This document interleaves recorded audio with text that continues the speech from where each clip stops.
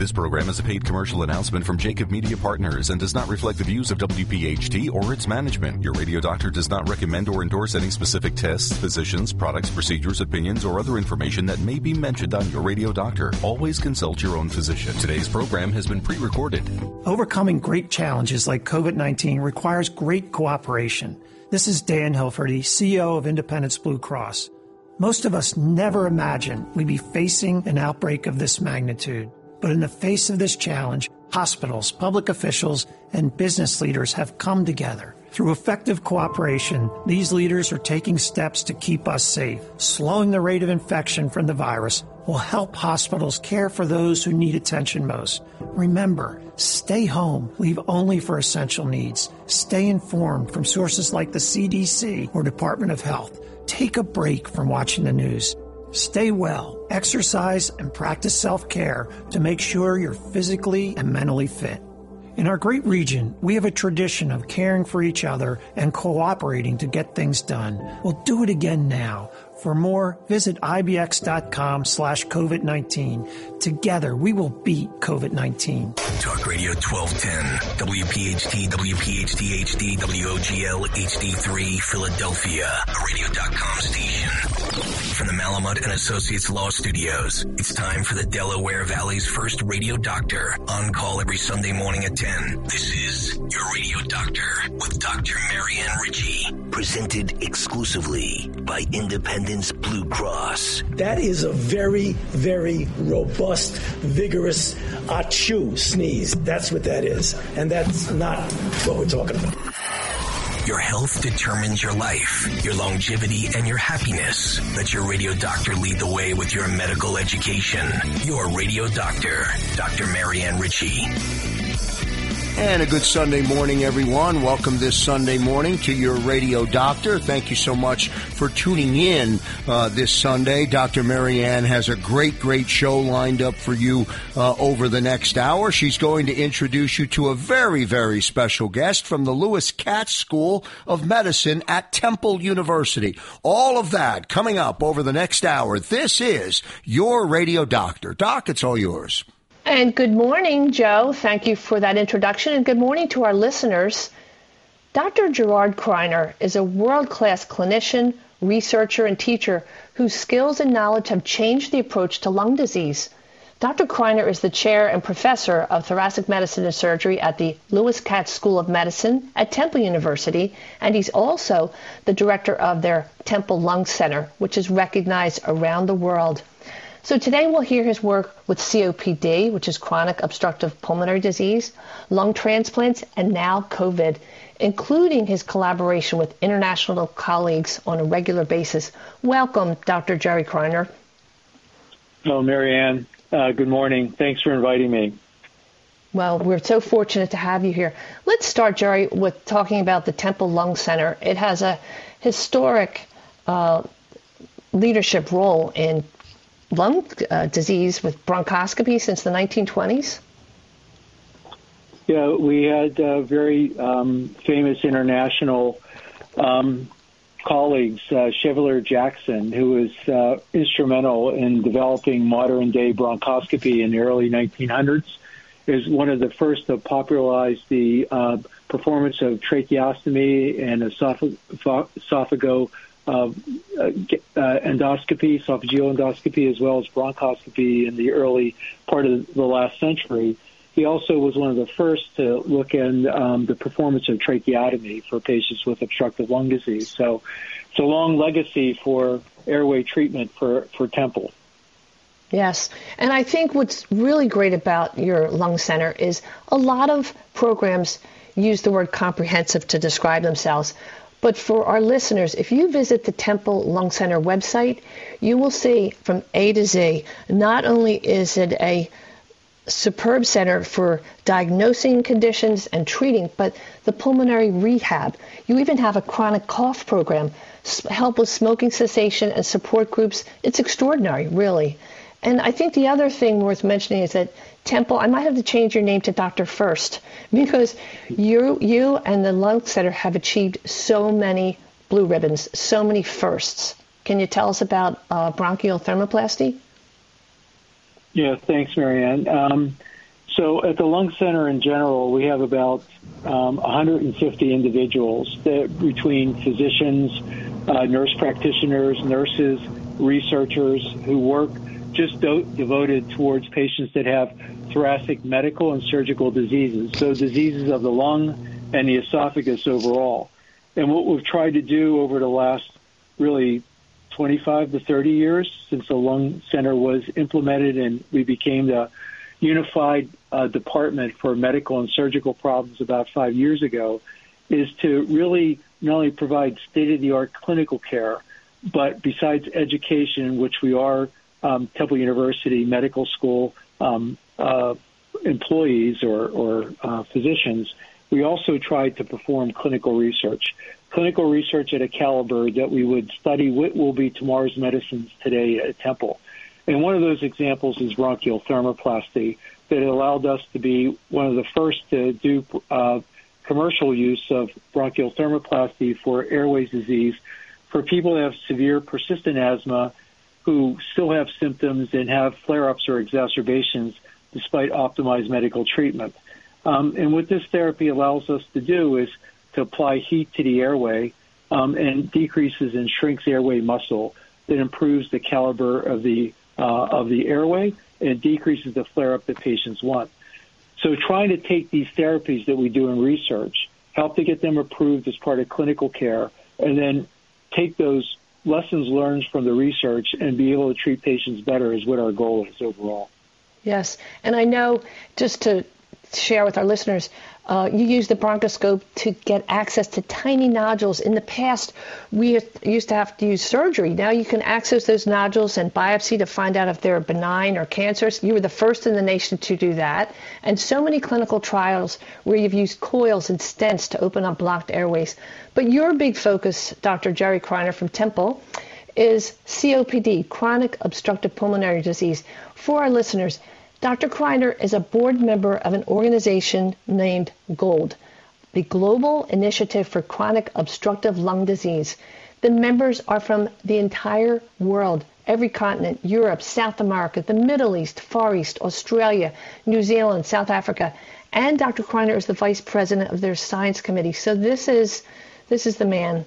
Jerry, can you briefly explain how you help patients by reducing lung volume if they have emphysema? Yeah, so one of the things that really has revolutionized some of our approach to patients' care with COPD is the ability to work within the chest by going through the normal entrances like the airway without having to make an incision from the outside. And with the revolution in technology, both what we can do from imaging, live imaging overall, and being able to use imaging that's geared towards almost like GPS systems that can help to guide the bronchoscope by using a planning CAT scan of someone's chest. We can now navigate to structures that are small and otherwise we could not see even by fluoroscopy by using these tools to get the small nodules, cut through the airway into the lung tissue and transverse the lung tissue without having to make the incision from the outside to diagnose small nodules that otherwise couldn't be approached. And this has led really to a revolution in how we approach some of the chronic lung diseases, such as emphysema, where we can put tiny valves that can block air going into an area of lung that's more destroyed with emphysema and let the air go out by using a one-way valve so the airway would collapse or the lung tissue would collapse but block the air going back in to prevent it from being reinflated. That could mimic the effects that we would see from surgery in the past. So by using these valves, we can accomplish what surgery had done in the past to make big lung smaller in patients with severe advanced emphysema. I think you're going to see more of this in the future for chronic bronchitis, other forms of emphysema, where endoscopically we can do things that otherwise would only be done by an open thoracotomy, open incision in the chest, with the goal of doing things in a less invasive way so we avoid side effects for patients.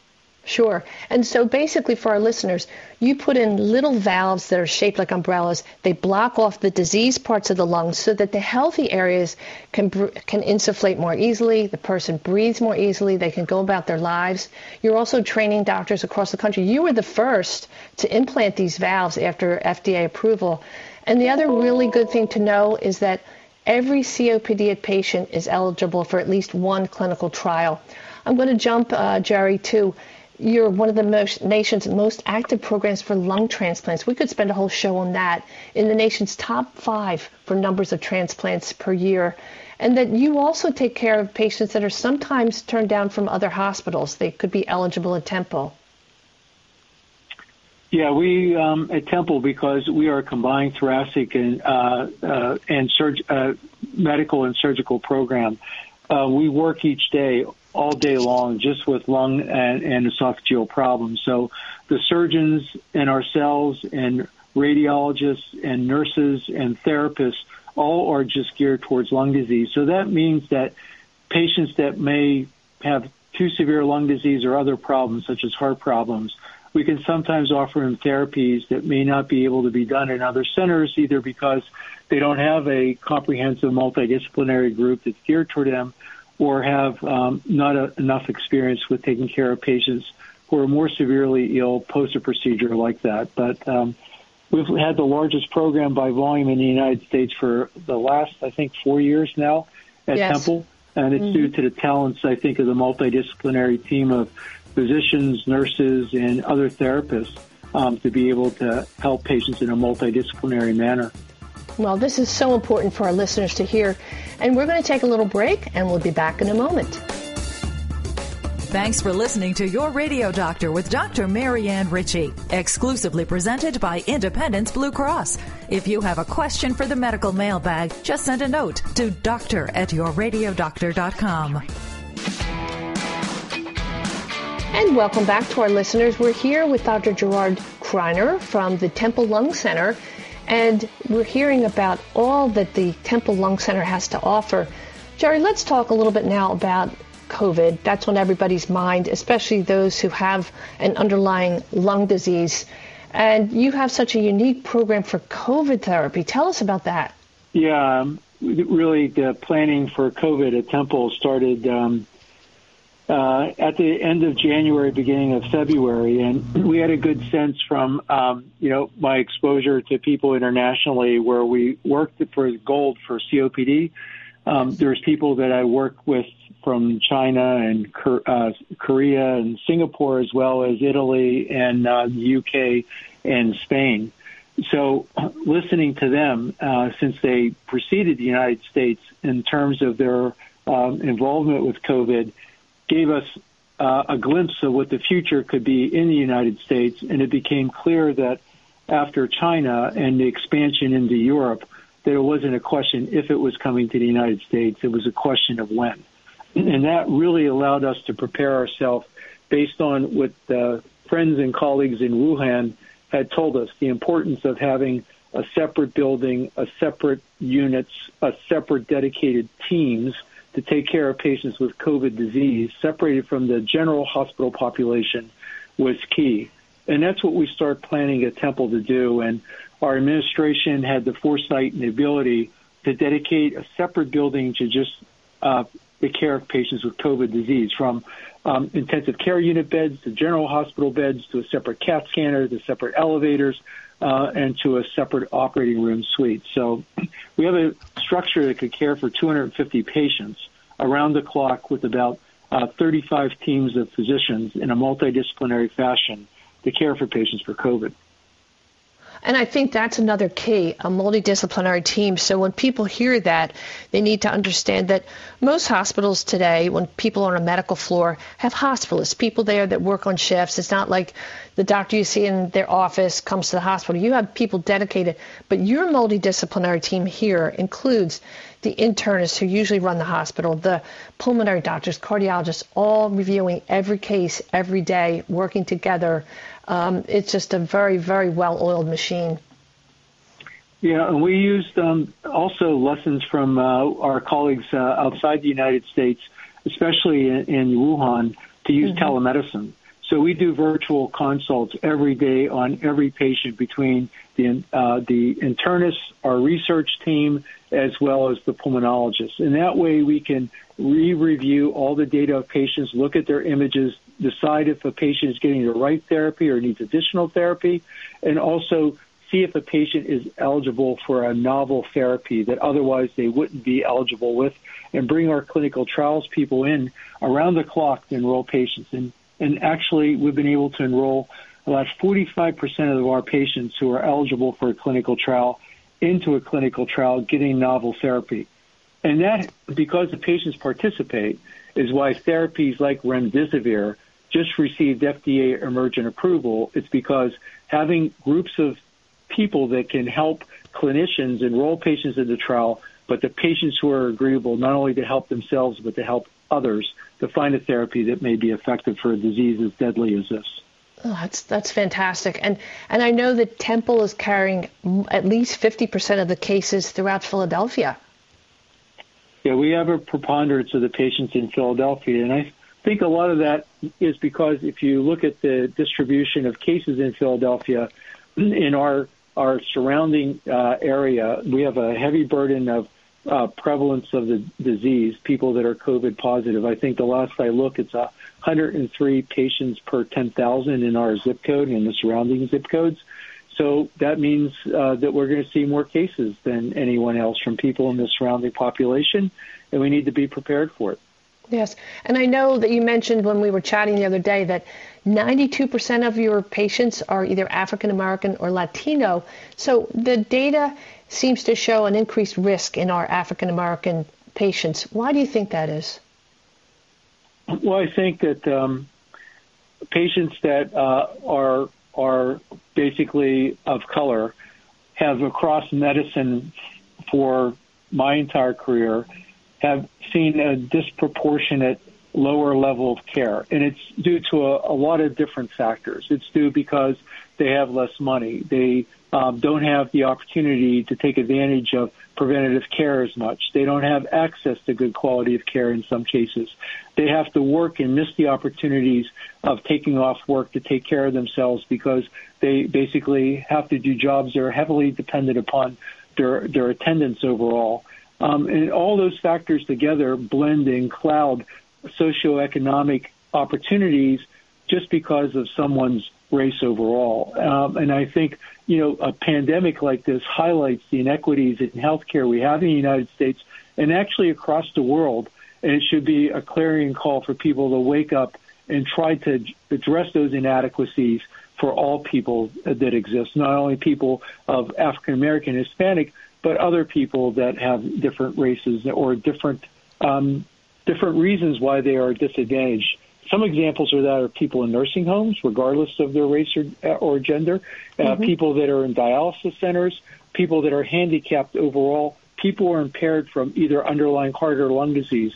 All these patient groups have increased morbidity and mortality when they're presented with a severe challenge like COVID-19 is to their health. Yes. And I see, too, that at least by mid-April in the U.S., and I know they reported this in China as well, at least in the U.S., more than 60% of deaths were in men. And do you think it's because men smoke more? I know in China they say that more than 50% of men smoke there, only 2% of women. So do you think it's a smoking predilection or maybe hormonal differences between men and women or both? Hard to say, I guess. I think it's less hormonal, but I think it's probably the identified factors. Men tend to be more overweight. They tend to have more heart disease. They tend to smoke more. But the unidentified factors, especially men, are more likely to work in dusty, dirty jobs. So the occupational records really aren't known overall. And I think the conglomerate of those features, plus men they're not as good patients as women overall. They tend to minimize their symptoms until it's too late, and then they present at a more severe stage of their disease. And you mentioned, too, that you have ongoing Zoom meetings with your international colleagues around the world, especially Wuhan and Guangzhou and Singapore. Jerry, when you see patients now, and it's early in this evolution, are you concerned about permanent lung damage when the people are fortunate enough to recover? even if it's a long stretch. Are you concerned about permanent lung damage? And the other question, if we can add it in the next 2 minutes, how about pulmonary rehab? The rehab docs are going to be so busy helping these people recover. Yeah, two good questions, Marianne. So the first, permanent lung damage, it's really too brief a period of time to look at that, because even the cases from Wuhan where the people recovered, we're talking about February. If we look at prior epidemics like this with COVID-1, the SARS serious acute respiratory illness that happened 17 years ago, there's about 13 to 15% of the population did end up having longer-term lung problems, such as chronic lung problems where the lung was too small because it was scarred, or airway problems that cause more wheezing or infection. So time will tell. In terms of rehab, our most seriously ill patients who are placed on ventilators and are treated with medications that need to immobilize them, they will be weak and have disuse atrophy of their limbs and other skeletal muscle. They will need rehab. And it's going to mandate the creation of an infrastructure where COVID recent patients can be congregated together to have their own dedicated rehab program. And that's what we're doing at Temple. Fantastic. And I think the other question would be, with pulmonary rehab itself, you already have such a beautiful system for your COPD patients and the other patients that you take care of. It's probably already there. Yeah, we just have to really separate the patients, screen them to make sure they're still not infectious, which we have an organized approach to do that, and then be able to give them the rehab that they need. Mm-hmm. Well, let's take a little break, and when we come back, we'll talk about some of the ongoing trials for COVID therapies. Today's edition of Your Radio Doctor with Dr. Marianne Ritchie, presented exclusively by Independence Blue Cross, can be enjoyed on radio.com. Listen to the show at your convenience. Go to radio.com and in the search bar type in Your Radio Doctor. It's health education on demand. And back here on Your Radio Doctor, here on Talk Radio 1210 WPHT, exclusively presented by Independence Blue Cross. Don't forget, if you miss any of today's 1 hour show, just go to radio.com, search Your Radio Doctor, or you can go to yourradiodoctor.com. And welcome back. We're here with Dr. Jerry Kreiner from the Temple Lung Center. Jerry, you mentioned that clinical research is so helpful, and it can only be done if patients agree to participate. Let's hear about some of the many trials that are ongoing at Temple that are addressing the need for therapy for COVID-19. Yeah, thanks, Marianne. Well, we have a number of studies that are being done, but I'd like to break them down to the overall two major categories. The first is trying to prevent the virus from continuing to replicate or grow in the body. And the second is to decrease the amount of inflammation that the virus causes, primarily for the lung, but other organs. If you look at the therapies that we have to decrease the virus from replicating, the studies that we have done the most is with remdesivir. These are in patients that are hospitalized. It's given intravenously for 5 or 10 days in people with severe COVID involvement of the lung, with severe pneumonia that causes them to need high levels of oxygen or be placed on the ventilator, and other patients that are less severe, that they don't need oxygen at this time, but still have pneumonia, and use it for courses of either 5 or 10 days. And these studies were the nidus of really the drug being approved and getting emergency approval from the FDA to be able to be used to treat patients now. The other way to decrease the antibody from replicating may be by using convalescent plasma. What that is taking the blood from patients who have already recovered from COVID. The blood is prepared and matched to the recipient by the blood type, and then the protein is administered to patients in about 200 to 400 mLs of one infusion over a period of 2 to 3 hours. And what that does is bring antibodies in that helps to decrease the virus from replicating and giving the recipient passive immunity. We don't know how effective the latter is because that's just been used in a few number of patients. And we're part of a trial that's being the National Convalescent Program that's part of the FDA, as well as Mayo Clinic serves as the coordinating center joint project is the national program overall. So those are two major programs that we use for viral replication, and there's a couple others that are in process of being released. Some are oral and some are intravenous. The other major category that we have trials is to decrease the inflammation, the side effect that occurs with the intense inflammation that occurs with the virus infection. Prime interest is the lung, because the lung is impaired the most. It fills with fluid from the inflammation and can cause serious danger and harm to the patient if it's not treated.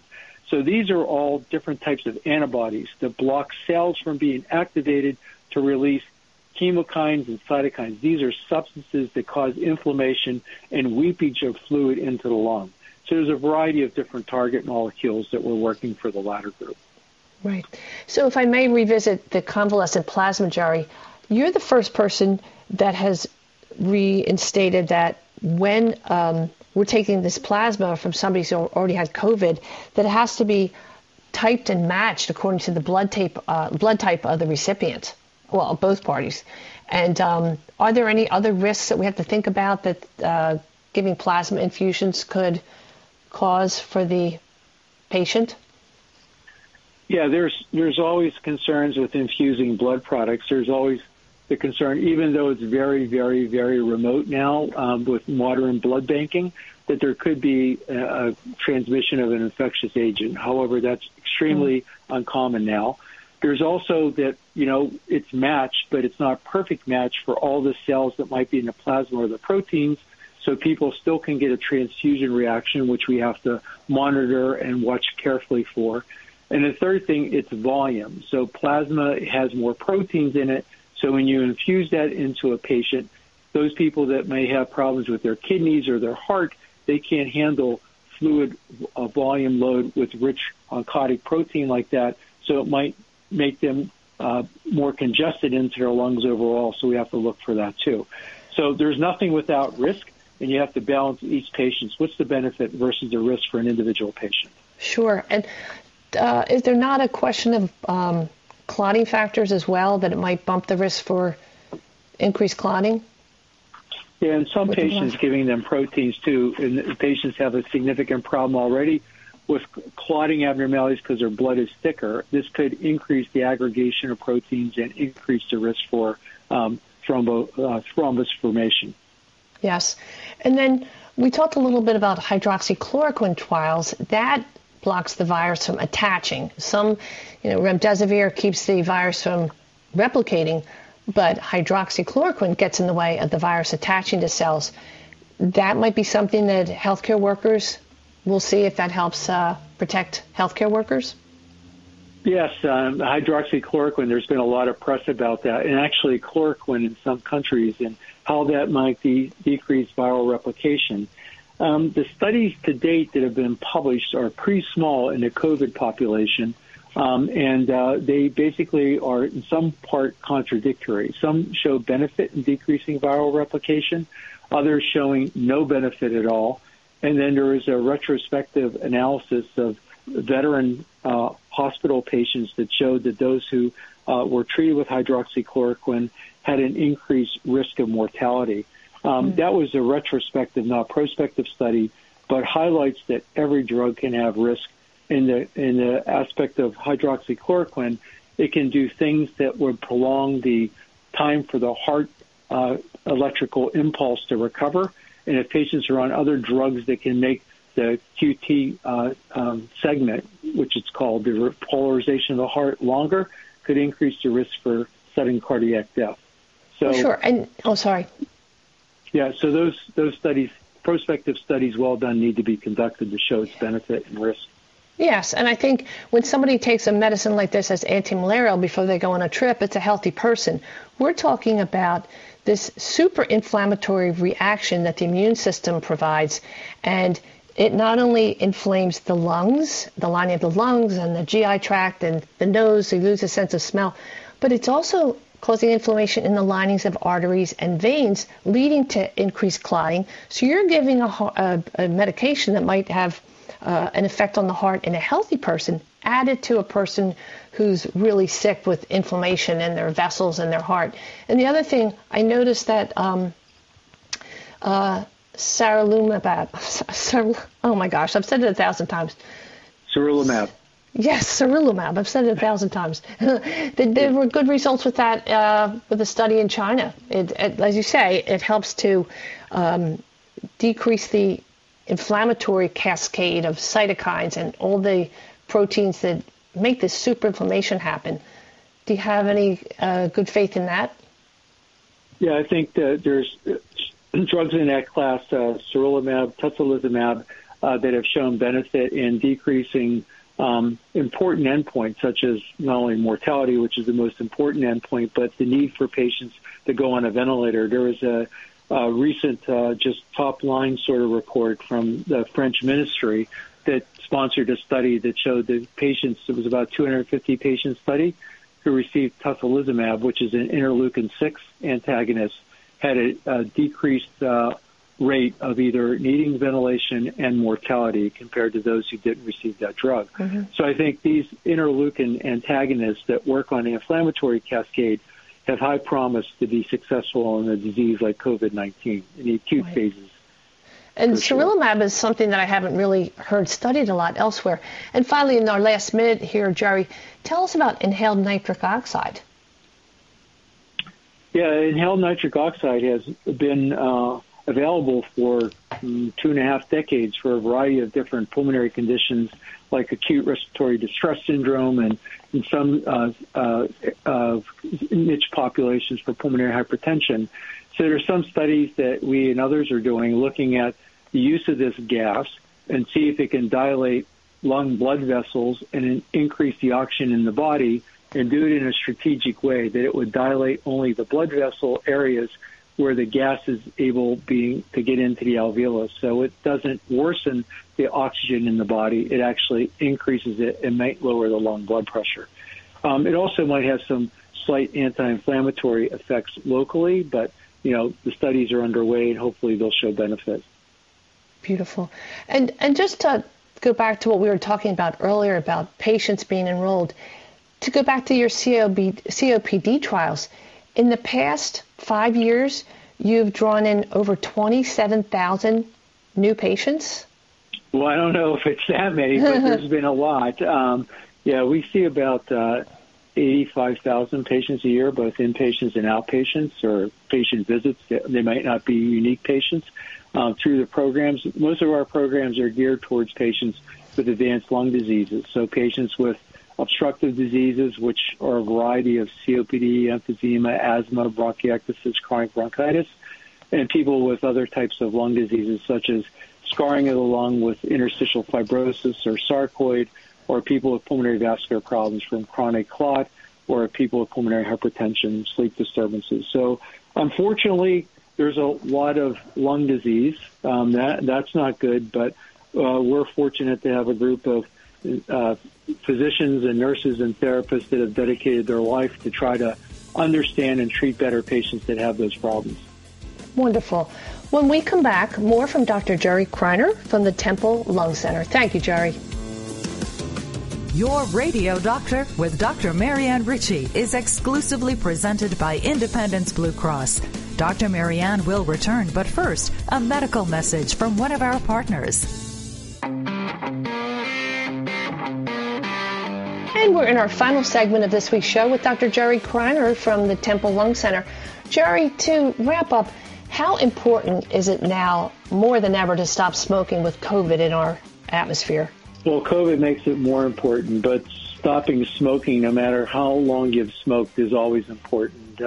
Stopping smoking is one of the few ways with people with COPD or emphysema that you can improve survival.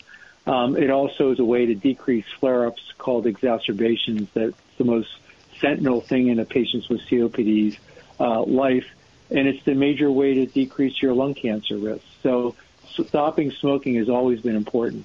But in people with COVID-19, one of the major factors that can increase their chance of mortality, especially shown in the Italian population, was people that were current or former smokers, mainly current smokers. So decreasing smoking is pivotal to maintain good health at all times, but especially in this time when COVID-19 is an important infection. True. Now, we have a listener who wrote in a question that it's a woman who said that her father-in-law, who's elderly, lives with them at home, and he has COPD. Should everybody else in the family, should the other family members be wearing masks to protect their granddad?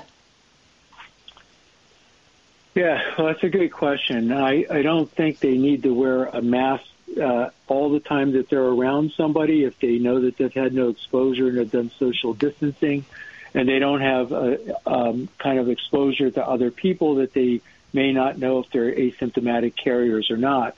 But I think if people do have occupations or jobs where they go out and meet the public and don't know what kind of contact that they've had or have any respiratory symptoms themselves, they should take special care to avoid being in the physical presence of people who are more vulnerable, those who are older, those who are older in age, younger in age, or those who are immune suppressed. And always exhibit good hand washing and all around when you're people. And do COPD patients need special masks? I would think the same as everyone else, just be mindful to wear a mask. And someone else asked, are there special air filters for your homes that are really effective? I think this virus is so small that I don't know that that would make a difference. Yeah, it shouldn't make a difference. I think the general kind of beliefs of like just cleaning the surfaces, washing your hands frequently, don't touch your face, wear a mask when you're exposed to other people in public, and social distancing, at least 6 feet away from people if you can do that. Well, Jerry, thank you so much for being with us today. If a patient wanted to come to Temple for treatment or participate in the study, I guess the best way to contact and make an appointment would be to call 1-800-TEMPLE-MED. That's correct. That's the easiest way to do it. And I want to say Happy Mother's Day to all our listeners. And I have a Mother's Day question for you, Dr. Kreiner, that will either get you a gold star or you'll be put in the naughty corner when you go home. I understand that your lovely wife is your favorite and best clinical nurse coordinator for research. Am I right? You are right. She's the best. She's the boss at home, and it works. So it makes it easy. Yeah. There you go. Okay. No naughty corner for you. You got 2 gold stars. Jerry Kreiner, thank you so much. God bless. Stay well. You too, Marianne. Thanks very much. Thank you. All righty. That was absolutely stellar. Thank you so much to Dr. Jerry Kreiner. And now for this week's Your Real Champions. Siobhan Knox is a leader. She graduated from LaSalle University with a business degree. And inside of 10 short years at Vanguard, she quickly rose to the level of project manager, employee manager, and director of the Leadership Development Program. But one day she heard a call from a different direction. Then, a mother of 2 toddlers, she returned to LaSalle on nights and weekends to become a nurse at Temple University Hospital, just like her mother. The love in her voice came through the phone as she continued her story. Siobhan's father died when she was in 4th grade, leaving her own mother, Pat Gannon, to raise 3 children alone while working full-time. Pat has devoted her over 30 years of service to Temple, where she's a nurse in the interventional radiology department. But when COVID came to town, Pat was deployed to the war zone, a COVID unit, and she went willingly. As a union representative, Pat said her heart bled. It bothered her that her fellow nurses were struggling. So she started volunteering even on her days off. Pat said, I was going in to help. I wasn't going to run away. Plus, I've been a nurse for so long, I figure my immune system's good. One day, Pat was caring for a man who had just come off a ventilator. He was weak, had difficulty speaking, but kept repeating numbers in Spanish. Pat finally realized he was reciting his phone number. The man wept as he spoke to his family for the first time in weeks. And Pat said, this was 100% why I became a nurse. It's what I love. A few days later, a fellow nurse told Siobhan that her mother happened to be working on the same floor at the opposite end. You see, Siobhan was also pulled from her usual station in the cardiology unit. She found her mother, Pat. They shared a high five, and then they took a selfie to remember the moment. Pat, the mom, said she is so proud of her family, which includes her children and her fellow nurses. It also includes her daughter-in-law, who shared the stage with Pat at graduation from Holy Family University 1 year ago when they both earned a bachelor's degree in nursing. My friends, these are women who find meaning in suffering. They're devoted to bringing physical and emotional comfort to the sick. Like mother, like daughter. In separate conversations, both women shared the same inspirational message. I'm doing what I was born to do. Happy Mother's Day to your real champions, Siobhan Knox and her mother, Pat Gannon. Happy Mother's Day to all of you, and we always end the show with reminding you, if you want to hear any of our podcasts again, you can listen to yourradiodoctor.com and send us a photo of the American flag in front of your home or your business. Send it to info@yourradiodoctor.com or send us a story about your real champions to the same, info@yourradiodoctor.com. And if you can, please think about donating blood to the Red Cross. And when we talk about washing your hands, wearing a mask in public, staying 6 feet away, please try to do it. Many people are trying, but sometimes I look out my window and I see people walking in groups of 3 or 4, shoulder to shoulder with no masks, or maybe runners in a small pack, huffing and puffing, no masks. Just because Philly didn't have the big surge and may have reached a plateau, it doesn't mean we can become casual in our outlook. Please, this virus can have deadly consequences depending where you help to spread it. And the other thought is, last week, Detective John Mick, our champion from the Lower Merion Police and Narberth Ambulance, said their calls are down by 40%. Please, if you have symptoms of stroke or heart attack, don't sit home thinking it will go away. Call the ambulance. And tune in next week to hear from Dr. Christopher Zahn from the American College of Obstetrics and Gynecology to talk about COVID and pregnancy. And remember, your health is your wealth. Happy Mother's Day to all. Thanks for listening to Your Radio Doctor, Dr. Marianne Ritchie, a Jacob Media production. If you're interested in learning more about the power of the radio hour, contact Joe Kraus at 267-261-3428. This program is a paid commercial announcement and in no way represents the views of WPHT or its management. Today's program has been pre-recorded.